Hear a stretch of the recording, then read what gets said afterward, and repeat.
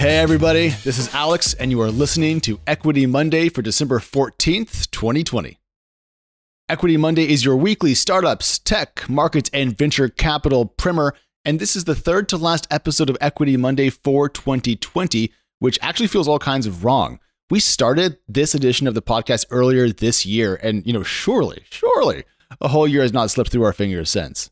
Anywho, domestic stocks are set to rise after the COVID-19 vaccine began to roll out here in the US. On one hand, this kind of makes sense. The vaccine is now in the market and will, we presume, start protecting the most vulnerable in short order. Good, huzzah.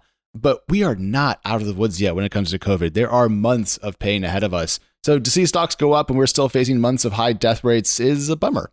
On the other hand, sure, I get it. The end game is inside and investors are looking into the second half of 2021. It's just kind of ghastly. That's all.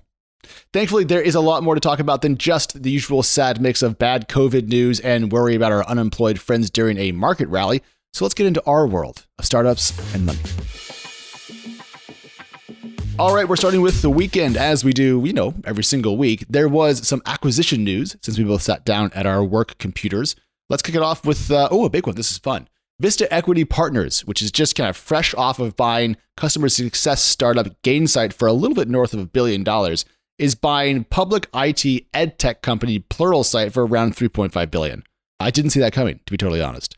The deal does not represent that much of a premium over Pluralsight's last trading price, but what matters for you and I is that the deal is a big exit for edtech, a startup sector that has been incredibly active in 2021 thanks to stay-at-home policies.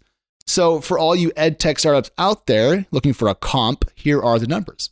Pluralsight was growing at about 20% year over year, selling for $3.5 billion after wrapping up its most recent quarter at an annualized run rate of just under $400 million. So it's kind of a run rate multiple of about 8.8x based off of gross margins of around 80%.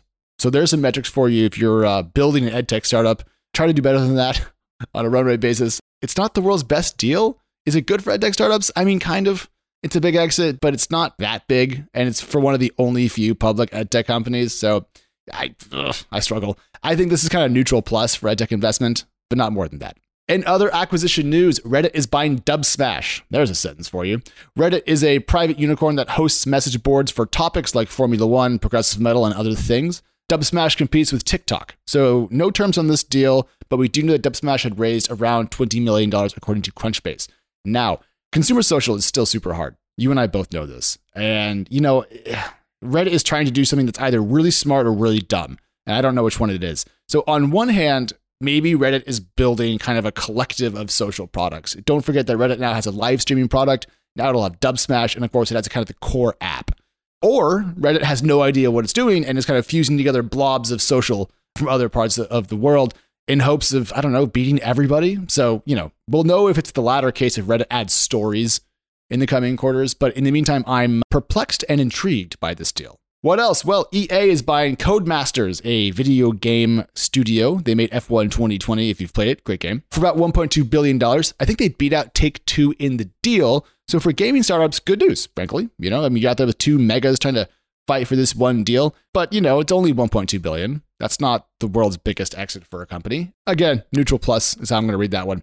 Anyways, it's been a very relaxed few days, really. There's been nothing going on. So we're going to move on to some funding rounds because that's what we're here for. Funding rounds. Let's talk about funding rounds. I have 4 quick funding rounds for you this morning, most of which are for single-digit millions of dollars. They are small, is what I'm saying. This is part of a broader push at Equity to make sure that earlier stage rounds do not get lost amongst all the unicorn noise that thunders around us each and every day. So we're going to kick off with Appboxo, APPBOXO, which has raised $1.1 million. Now the money is coming from, I'm going to just have to read these, so roll with me here. APAC Scout, I think that's Founders Fund APAC Scout, a Founders Fund vehicle. 500 Startups Southeast Asia Focused 500 Durians Fund, which I've written about before. Plug and Play Ventures, heard of them, and Antler, which I have not. That's all according to our own Catherine Shu. Now, Appboxo works in the mini app ecosystem, hoping to help developers better integrate their apps with the small little applications. So what is a mini app? Aha! I also did not know. But according to our own reporting, they are, and I quote, lightweight apps designed for integration into host apps, allowing smartphone users to access several pieces through one app, saving them data and storage space. Now, that's awesome. Why don't we have that here in the States? Anyways, I'm kind of hyped. 1.1 million is not a lot of money, but surely they can go a long way with it. And I'm excited to see what comes out of this. And moving on to number 2, you knew that there was going to be an EdTech round this morning. So here it is. Welcome to Intellecto Kids. Intellecto with an O, Kids, has raised a small $3 million Series A, according to TechCrunch. All Rise Capital and Genesis Investments took part in the deal, amongst other investing vehicles. What does it do? Well, Intellecto Kids does gamified education apps, which I think means that all children from here on out until the end of time are going to be nearsighted because, they're inside on iPads. So I don't know. Can't be that good. But $3 million is interesting. Of course, EdTech is hot. Kids need it. And we'll see how this one goes. All right, now moving on to a slightly larger investment. Cledara, which is Cledara, has raised $3.4 million. Now, Cledara wants to help other companies manage and control their SaaS spend, as we understand it. This is not the only company doing this. And it's not a surprise to see a lot of companies trying to work on this problem because every company now has 88 bajillion SaaS subscriptions that doesn't really know where the money's going or it's being used well or all that. So Cledara makes sense, even though it isn't kind of this competitive space. According to our reporting on this, its revenues grew by 20 times in 2020 and 7x since August. Now, we don't have hard numbers, but even from a relatively modest revenue base, that's very impressive. And it's the very kind of growth that VCs love. So not a huge surprise to see 3.4 million pour into this company. Oh, and finally, the fourth round. It's a headline that I couldn't not share with you. So from TC, here we go. German Bionic raises 20 million led by Samsung for exoskeleton tech to supercharge human labor. I mean, hell yeah. I hope that works. I'm lazy. I don't want to carry rocks. Give me an exoskeleton. Go get him, German Bionic. All right, now moving on towards a close here, quickly on our deeper dive / riff. Is too much of a good thing too much? Now, that's not true when it comes to chocolate, time spent reading in the bath, heavy metal, and a few other things. But maybe for IPOs, a market that is so heated that it's impossible to actually price securities is actually too much of a good thing. We learned recently that Roblox is going to delay its IPO. Roblox, of course, is a consumer, social, video game, e-commerce, dev platform thing. And the company wrote internally, according to the New York Times, that delaying this IPO would, quote, give it an opportunity to improve our specific processes for employees, shareholders, and future investors, both big and small. So on one hand, that kind of makes sense. On the other hand, boo. And my question is, will any other companies delay their debuts? I don't know, but I would not be surprised if we saw one or two other IPOs slip.